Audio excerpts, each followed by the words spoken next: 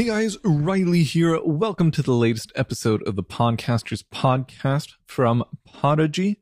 And today we're talking about what to look for in a podcasting microphone.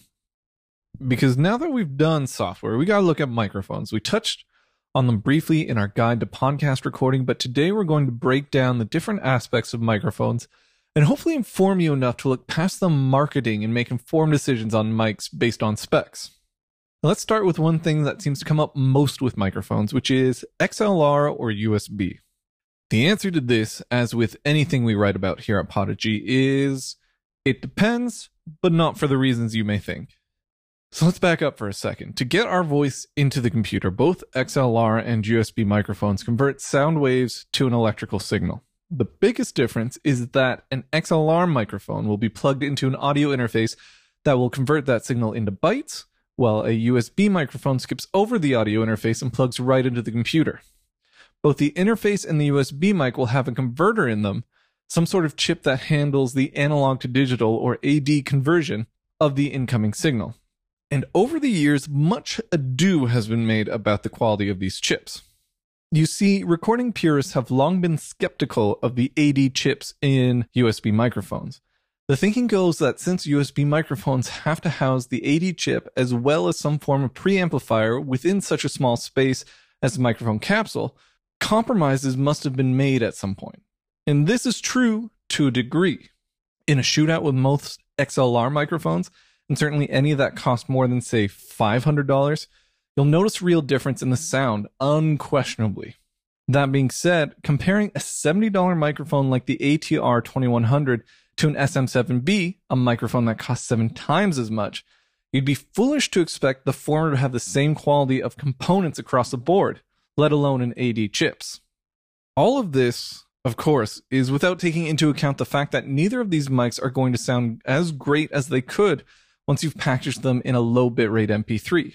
While you'd be hard-pressed to find a pop recording using a USB mic, where the nuances of the performance are central to the song, the way podcasts are distributed strip much of that nuance away anyways. The only real downside from a podcasting perspective of USB mics is the added complexity in recording more than one on a single computer. Hindenburg can do it natively, but users of other DAWs will have to set up either aggregate devices on Mac or ASIO for all devices on Windows, which can be a bit of a pain. However, audio interfaces that have more than 2 inputs can get to be a little pricey, so you may find fiddling with these programs or picking up Hindenburg just to record into to be your best bet. But this is just one aspect of what to consider when you're looking for a microphone. You'll also have to decide on what sort of capsule you'll want. Different capsules have different ways of capturing sound and are appropriate for different situations.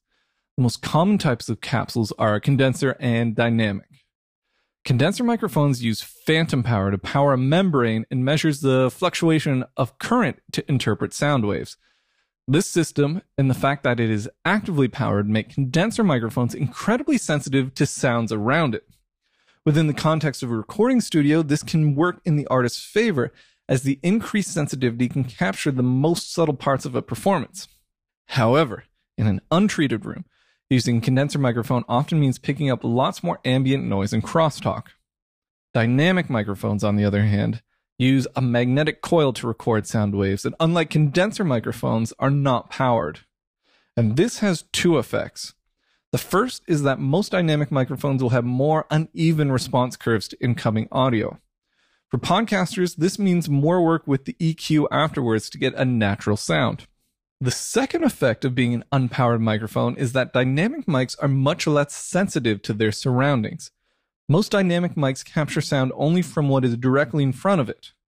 Because of this, dynamic microphones are often used on stage, where they are much less likely to feed back than condenser microphones. For podcasters, this also means that much less of the room ambience and crosstalk will be picked up, making them a great choice for podcasters who record in groups or anyone recording in big, empty rooms like apartments. And finally, when you're looking at a microphone, make sure that the one you're picking conforms to normal microphone shapes. This whole podcast has been sort of geared towards making you take a closer look at the Blue Yeti before you buy it, but here I'll be more explicit. Now, before I go deep into the reasons why I'm not a huge fan of the Yeti, I do want to recognize that Blue, as a company, was way ahead of the curve when it came to offering accessible gear to podcasters, which traditionally has been a rather niche and tech dad-oriented industry. Even today, there's an argument to be made that the push to lower-priced audio equipment was primarily driven by Twitch streamers whose audio needs overlap quite a bit with podcasters, but whose average age skews much younger. But that's a topic for another day.